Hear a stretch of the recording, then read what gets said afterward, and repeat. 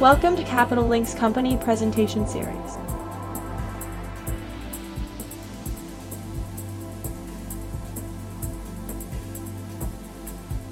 Good day to everyone. I am Nicholas Bornaulis, President of Capital Link, and I would like to welcome you to Capital Link's corporate presentation series of 2024.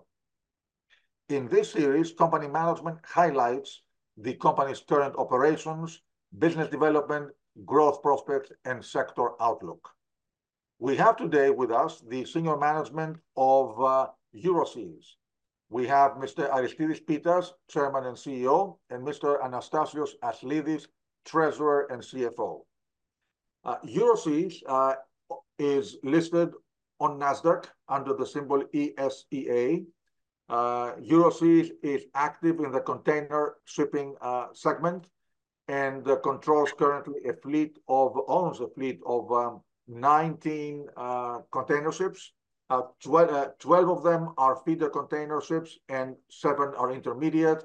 And Euroseas has on order another 7 feeder container ships that are expected to be delivered within 2024. These are new buildings.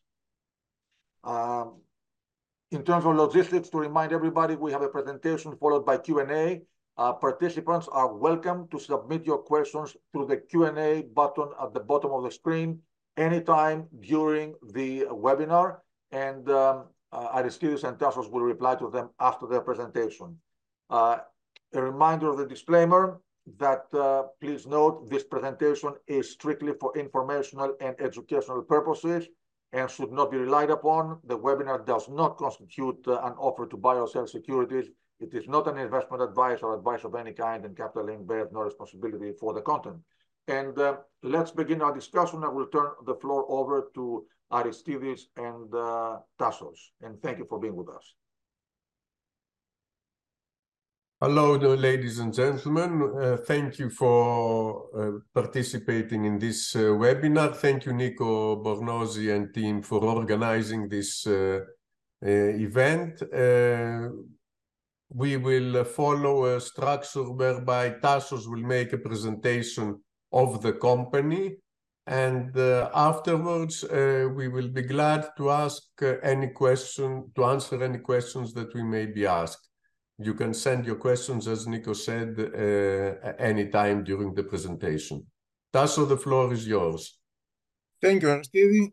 Thanks everybody for attending. Thank you, Nico, for organizing.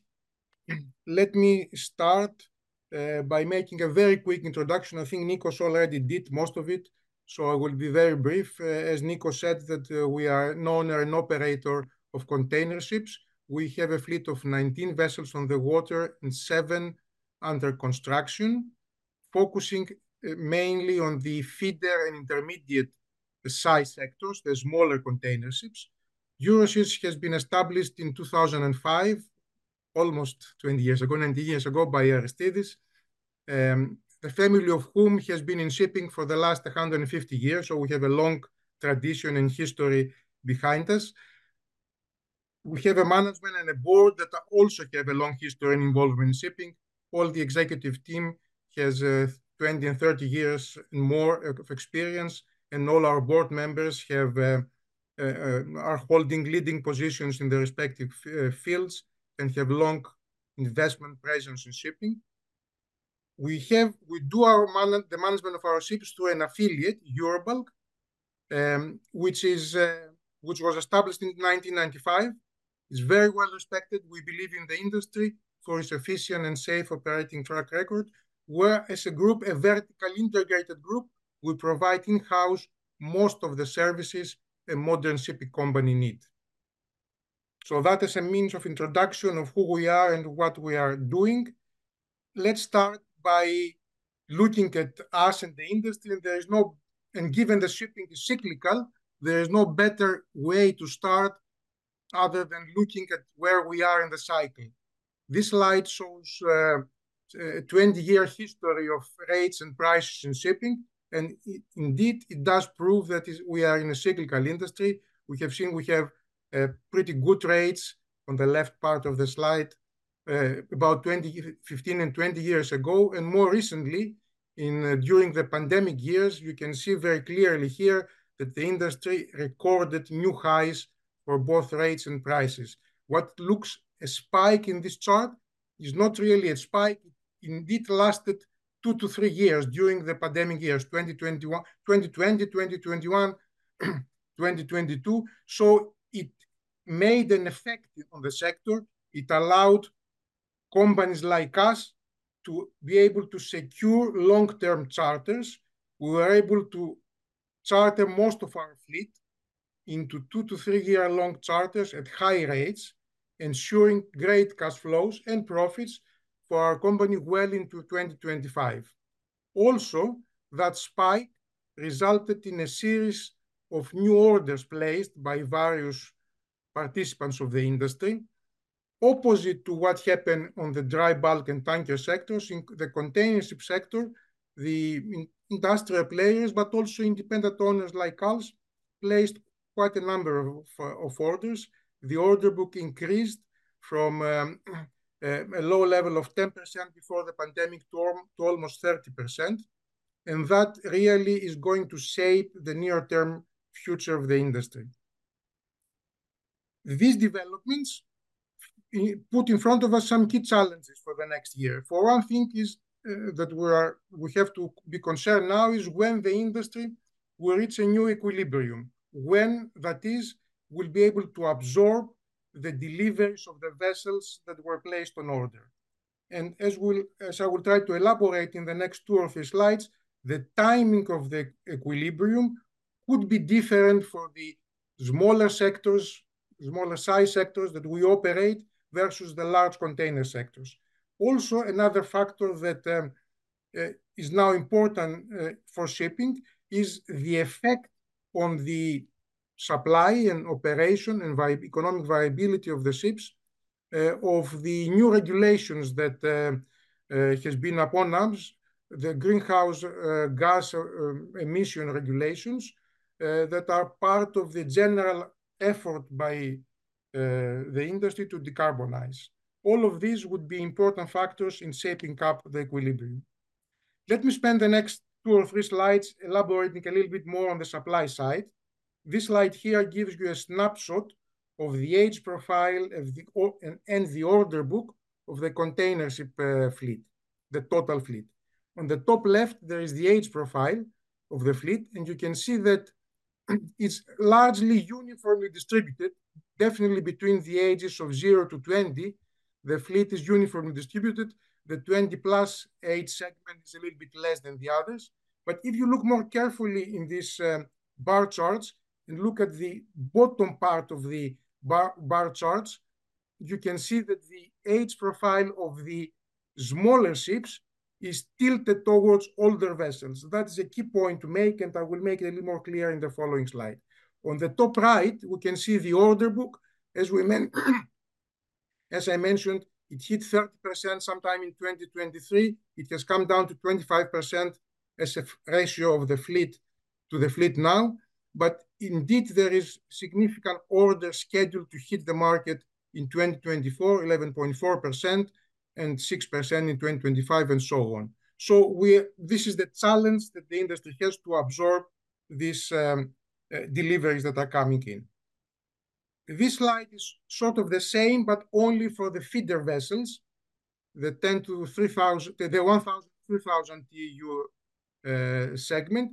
And that makes even clearer the point I made earlier, that in this size segment, where the majority of our vessels operate, the fleet is rather old.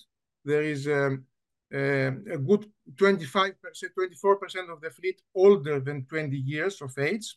At the same time, the overall order book is much smaller. There is only 8% expected to come into the market in 2024. So you can see immediately the dynamics. If half of the 20 plus year old vessels don't survive the year and only 8 come in, you can even have a fleet size reduction in this segment. The same is true for the intermediate size segment. Again, here too, the age profile is tilted towards older ships. The order book is even smaller. We have 6 vessels operating in this sector. So we expect to see, hopefully, an equilibrium point being hit earlier in that size segment as well. So on the supply side, this is the situation, but that's half of the equation. The other half is demand. And here, really what we care to understand is the growth of containerized trade. And as this chart here makes the point, this is quite linked and quite related to the economic development. This chart shows the world GDP growth and puts it next to the containerized trade growth. And you can see, at least visually, there is a pretty high degree of correlation between the two. But the size of the containerized trade is not alone the factor that determines demand for container ships. There are other factors. An important one is the routes over which the trade takes place. So the distances are very important. Also very important is various congestion points or throughput limitations. And this factor has been quite important during the last 4 to 5 years. It's important right now. I mean, during the pandemic, for example, there were significant port congestions which tied up ships and increased demand for ships. Right now, there are certain canal throughput constraints in Panama Canal in particular, when there are restrictions due to the shortage of fresh water. And also there are additional factors like the hostilities in the Red Sea create a certain degree of additional demand because ships avoid that region and take longer routes. So this plus effects that had to do with the speed at which ships are running also affect demand. For example, slow steaming, which could be a result of running slower to economize on fuel or running slower to reduce greenhouse gas emissions, definitely affect the availability of ships and thus increase the demand for more ships. So all of this will shape our industry and create a quite uncertain landscape for 2024 and 2025. Thus, summarizing the demand size picture, we have to balance, as I said, the capacity increases that are expected because of the order book with the additional factors that could, in the interim, result in higher demand for shipping. In general, in 2024, we expect to see softening the container freight and charter markets. Again, as I mentioned, because of the increased deliveries, especially when or after the Panama Canal and the Red Sea situations are resolved. While these situations are in evolution, while there is restrictions in Panama Canal or hostilities in the Red Sea, we have seen, and we probably expect to see the decline in rates that happened in the latter part of 2023 being arrested. In fact, rates have increased by about 10% over the last month.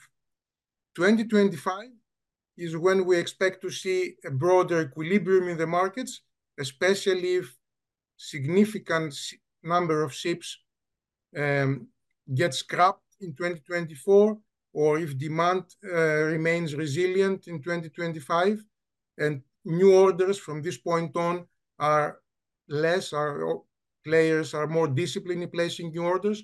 All this could result in making 2025 the equilibrium year for the broader fleet. But as I mentioned earlier, we expect and we hope to see equilibrium in our size segments being reached earlier.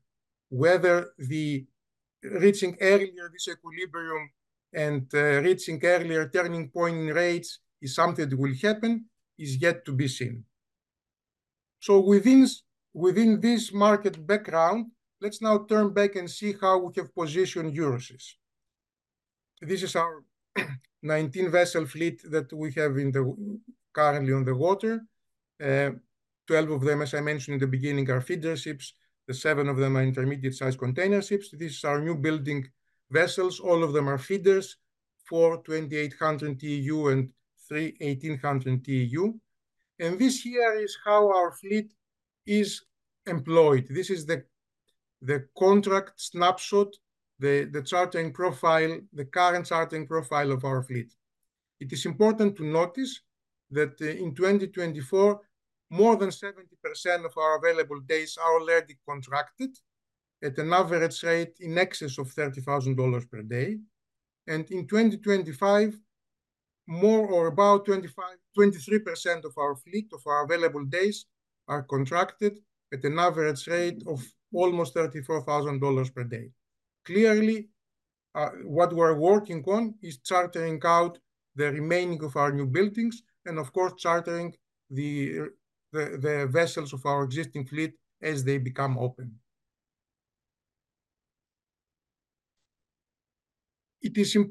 Let's now look a little bit at our financials, and let me start by looking at our 9-month figures that for 2023 that have been that are already public.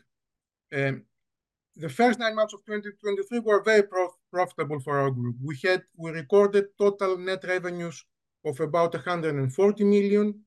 We had adjusted net income of almost 79 million, which translated to $11.3 per share. We had EBITDA in excess of 90 million, and we earn on average almost $30,000 per day per vessel. All of this allowed us to give $1.50 per share dividends to our shareholders, and in addition, allowed us to spend more than $3 million to purchase back about 160,000 shares of our stock, a little more than 2% of our outstanding shares. Based on that, and based on the contracted picture I showed you earlier, 2024 starts from a very good point. Although rates are back down to near pre-pandemic levels, our contracted percentage of the fleet is shielding us from that low market environment and will allow us to fund our dividend, continue funding our dividend, continue funding the equity portion of our new building program, and still have considerable liquidity available for further investments if investment opportunities appear in front of us. To underline the point that we have sufficient cash available, this chart shows you our projected cash flow break-even for the next 12 months, which, as you can see from the last bar at the right, is around $14,500 per day per vessel. As I showed in the previous slide, we have our contracted employment is in excess of $30,000 per day. So you can appreciate that there is significant margin there to fund all of those investments and dividends and new building programs that I mentioned in the previous slide. A quick comment on our balance sheet, where I would like to highlight really the low leverage that we have in our group. As of the end of last year, we had about 131 million of debt, which represents a loan-to-value ratio of 49% if we use the charter-free values of our ships, and 37% if we use the charter-adjusted values of our fleet. Not only that, just the scrap value of our existing fleet, the 19 ships that we have on the water, is more than the current debt that we have outstanding. So I cannot underline enough that we're a low-levered company right now. Of course, we are going to assume additional debt to fund the remaining of our new building program, the 7 vessels that we're going to take delivery in 2024. We are targeting a 55 to 60% debt level on the basis of the contracted prices of that fleet. But overall, that new debt will still allow us to maintain a leverage ratio of about 50%. So a low leverage balance sheet going forward. Then we come to say why all of this should make you think about Euroseas and investing in us. I can think of several reasons. I mean, for one thing, we have insulated ourselves by the current market environment. So 2024 should be comparably profitable to 2022 and 2023. And those 2 years were quite profitable. And also, because of our conservative finance, we have minimized all kinds of risks and increased our flexibility to fund both our investments and pursue new ones. We do have a strategy, and we have the capacity to grow and modernize the company. We have built in our organic growth through the new building program that I mentioned. It was a 9-vessel new building program. 2 vessels were delivered in 2023, and 7 we expect to take delivery this year. Total contracted price for the entire program was 360 million. So a significant investment on behalf of our shareholders. Given that liquidity flexibility that we have, we continue to be alert and continuously evaluating and targeting selective acquisition that would be accretive to our balance sheet and to our earnings. Within all this, we have a very conscious and focused strategy to reward our shareholders. We have instituted 2 years ago a dividend that currently pays at today's price about 6% annual yield. And we have, as I mentioned, a share repurchase program. All of these reasons are important, but one more important reason is that we still trade at 60% of our net asset value. That represents a significant, not only significant discount, but represents a significant appreciation potential. And that is despite the fact that our share price has increased more than 80% over the last 12 months. So with that, I would like to stop my remarks in presenting a quick overview of the company and market. And Aristidis, should we open the floor for questions and try to answer some questions? Yes, let's see what questions we have received in the Q&A part here. I see one question here saying, you definitely conclude the charters at great rates over the last 2 or 3 years. As the market has declined significantly, have you been approached by your charterers renegotiating rates or asking for accommodations? Well, indeed, we have had one case where we had one of our charterers default on a charter that we had. It was the only fixture that we had done with a small charterer, and he defaulted, and we are in litigation with him, and we'll see what will happen after that. The remaining of the charterers are all top-class charterers. All these first-class people, they have accumulated significant earnings and profits over the years, so they are in a very strong situation. I don't expect us to be facing any problems from these major charters going forward, even if the market deteriorates further. There is the capacity there, obviously, for them to continue paying us. So I'm not really worried about that. I see another question here saying that from your chartering slide, it is clear that the source of uncertainty is the chartering of your new building vessels. I understand that the next one coming out of yard shortly has been chartered, but what do you believe are the prospects for the rest? Do you expect them to earn any premium over ships of previous vintages? Well, indeed, as Tassos said, we have covered 70% of our operating days for 2024 at rates in excess of $30,000 a day. The ships that open up this year, but also the new buildings that are about 15% of our operating days still open, that come from the new builds, are not yet chartered, and they will not be chartered, as I think, at these $30,000 a day rates. They will be chartered at lower rates. The first new building that is being delivered this year, the 2,800 TEU vessel, has just been fixed at $17,000 a day for 8 to 10 months. This is the type of level that I expect to be seeing in today's market. Of course, everything will depend on how the markets develop, and Tassos explained that very well, that although we were generally quite bearish, suddenly this stuff that is happening in the Red Sea is creating inefficiencies, which always help, and therefore charter rates have started rising.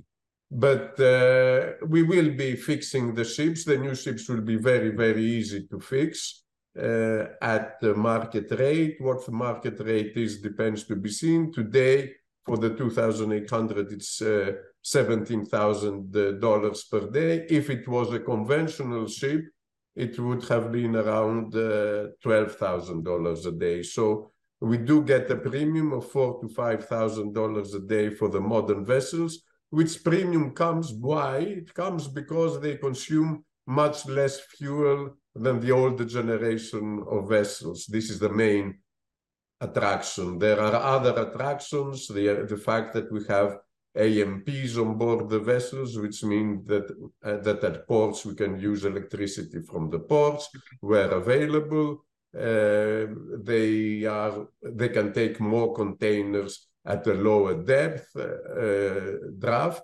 So there are other advantages, but the main advantage is you consume 40% less fuel approximately at the speeds that we are trading today.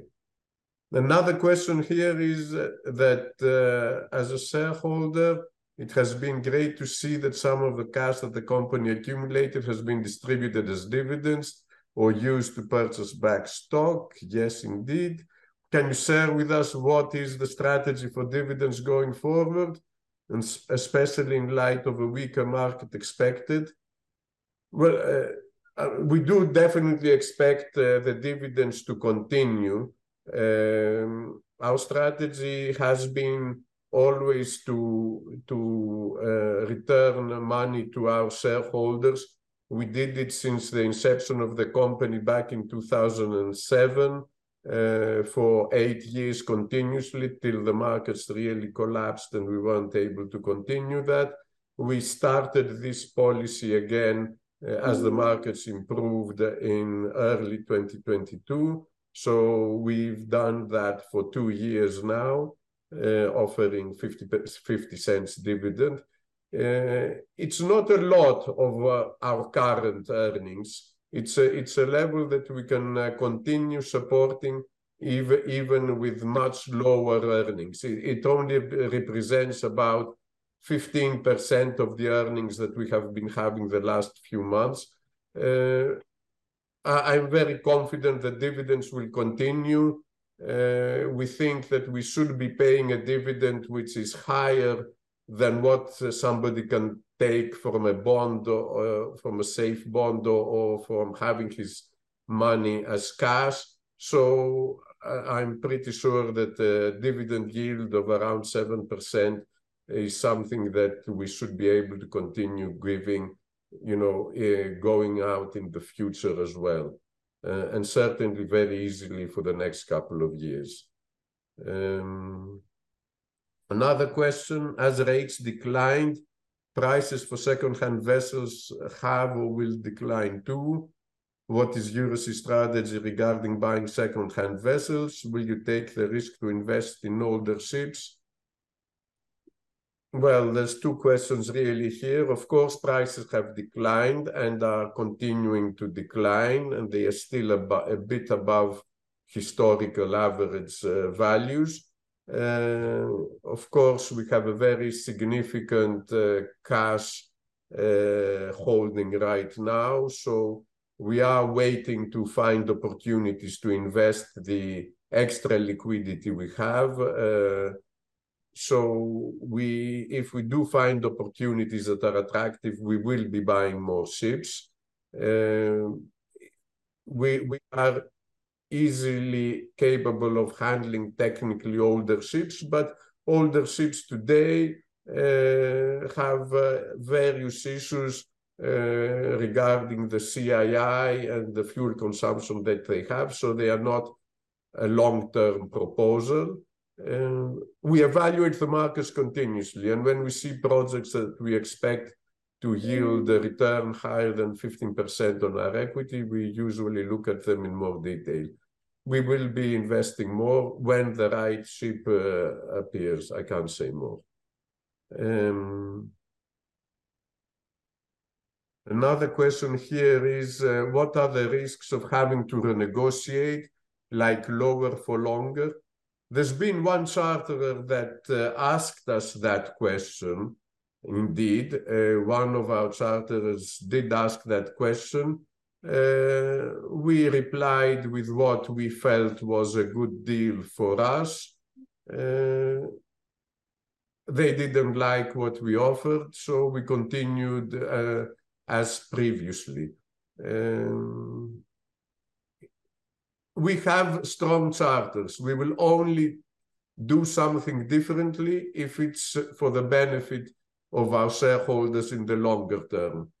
We had one charterer, Zim, I'm saying this because this is something that we did about 5 or 6 months ago, who wanted to terminate the charter, and we could find a better charter in the market. We agreed to terminate that charter, and we got the better charter in the market. We feel very confident that whatever we need to do, it's for the benefit of the shareholders. Another question is, when is the usual time to recharter the ships? i.e., is there a specific time frame, first, second, or third quarter? We charter the ships very close to the period where they are expected to become open. So usually we fix a ship that comes open next month, this month. It's not a period now where you can charter forward the ship that will open in 3 months' time or 6 months' time. The market is really acting more on spot vessels, and that's what's going to continue, I think, for the next few months. Can you give us an example of the names of your significant charterers? Maersk, CMA, Zim, Asiat Shipping, Hapag-Lloyd, RCL. We talk to all the major charterers in the market. We've got great relationships, and yeah, that's it. Are you currently avoiding the Suez Canal? Do you foresee any change in insurance costs going forward due to the Middle East issues? How much do you pay per day for insurance now? We have been going through Suez Canal. The answer up to now is yes. We monitor the situation on a daily basis. We haven't had many ships, to be honest, going through the Suez Canal the last month, which has been the dangerous month. If the charterers want to do it, we will probably do it. They will take the extra insurance costs to do it. We will see. I think that the situation will improve. If I may make a comment here, I anticipate that with all this force that the Western world has sent in the area, we will not have many incidents. But the truth is that up to now, we have had a couple of instances. Luckily, there has been no loss of life, which is the most important thing.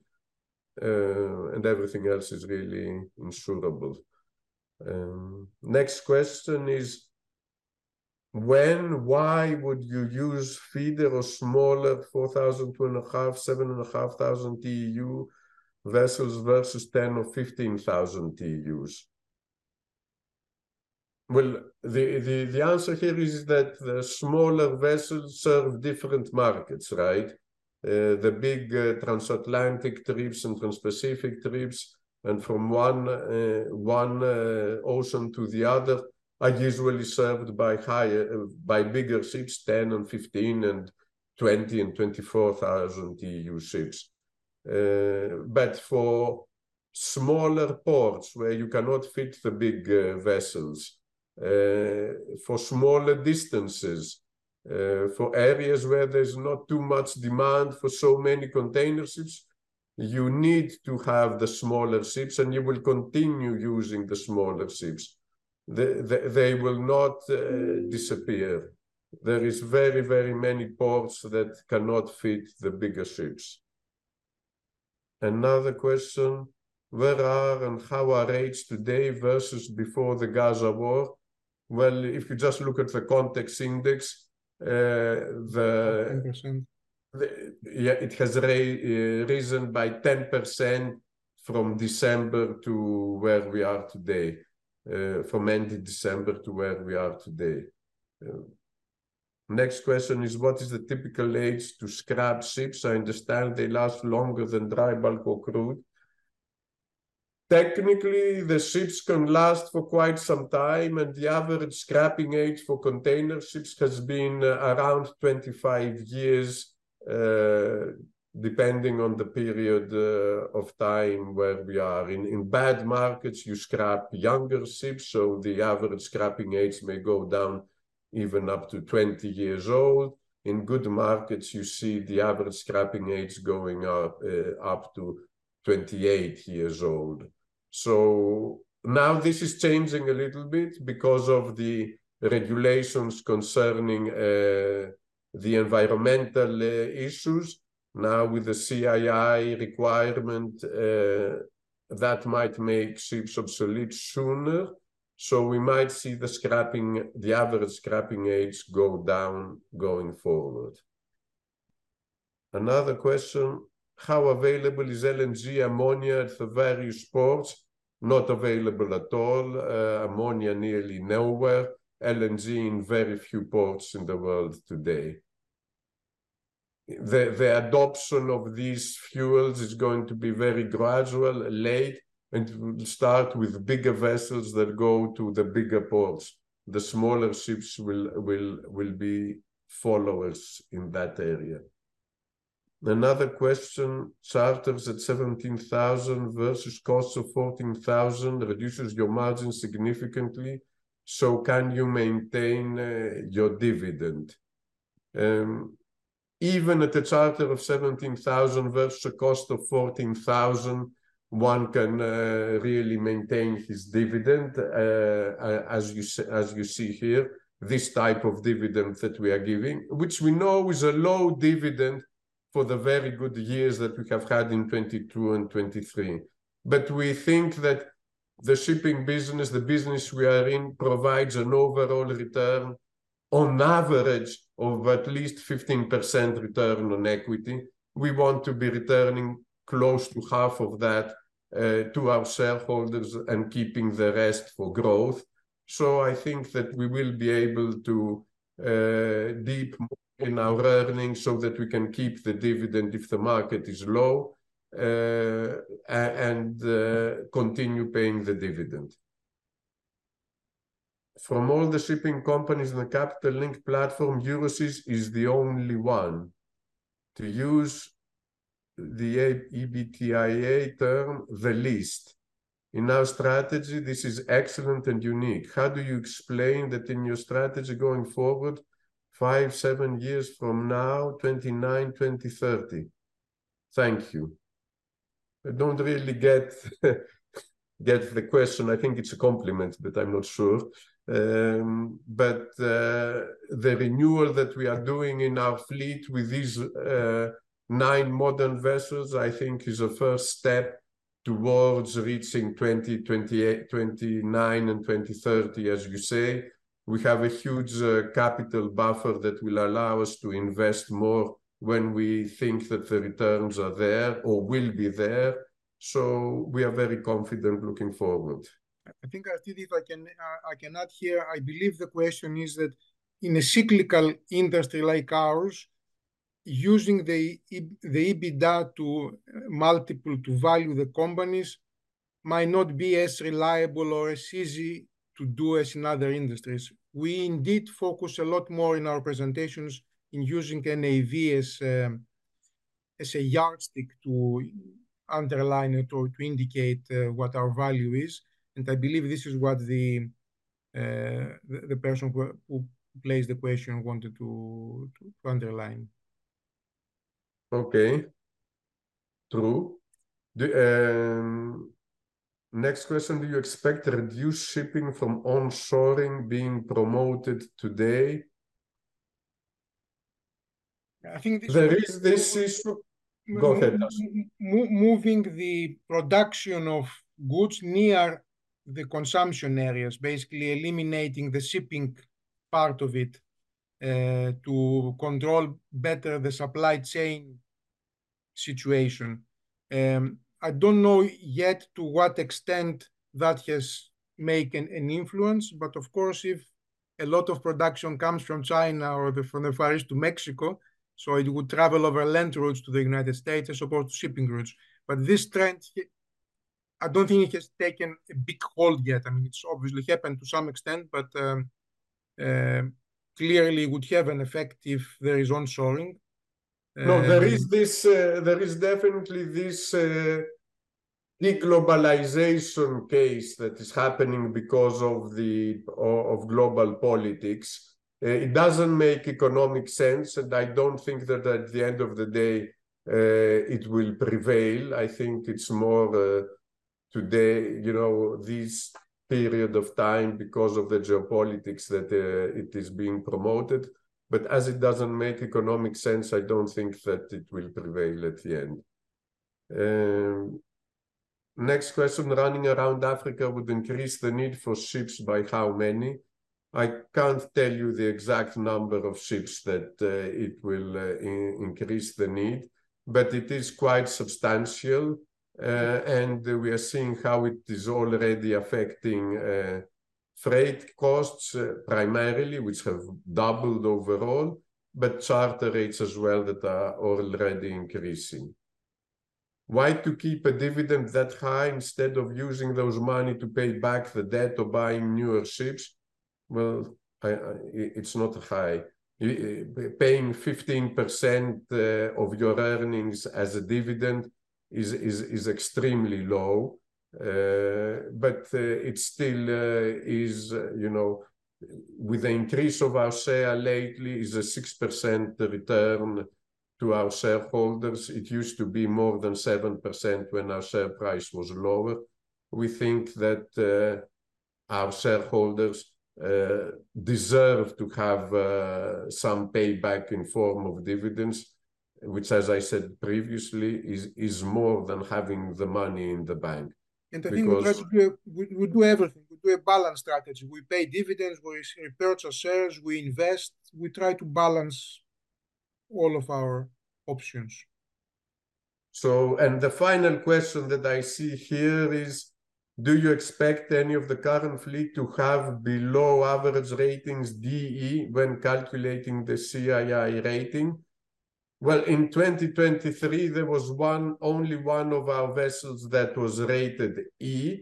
It is the motor vessel Marcos, which is now programmed for its scheduled dry dock. We will be replacing the propeller. We will be changing the bulbous bow.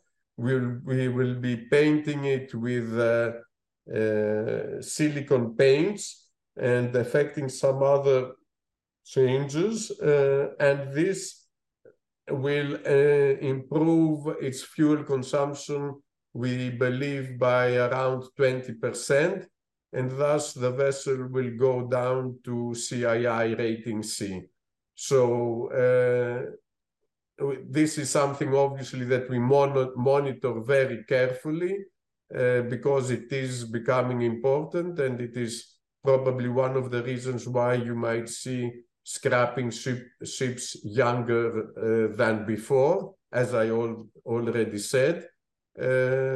So this is something we continue follow. For the next couple of years, we feel that all our ships at least will be able to trade technically and satisfying the CII requirements. I think this completes the questions that we had. There were quite a few. I hope we've answered them as clearly as possible.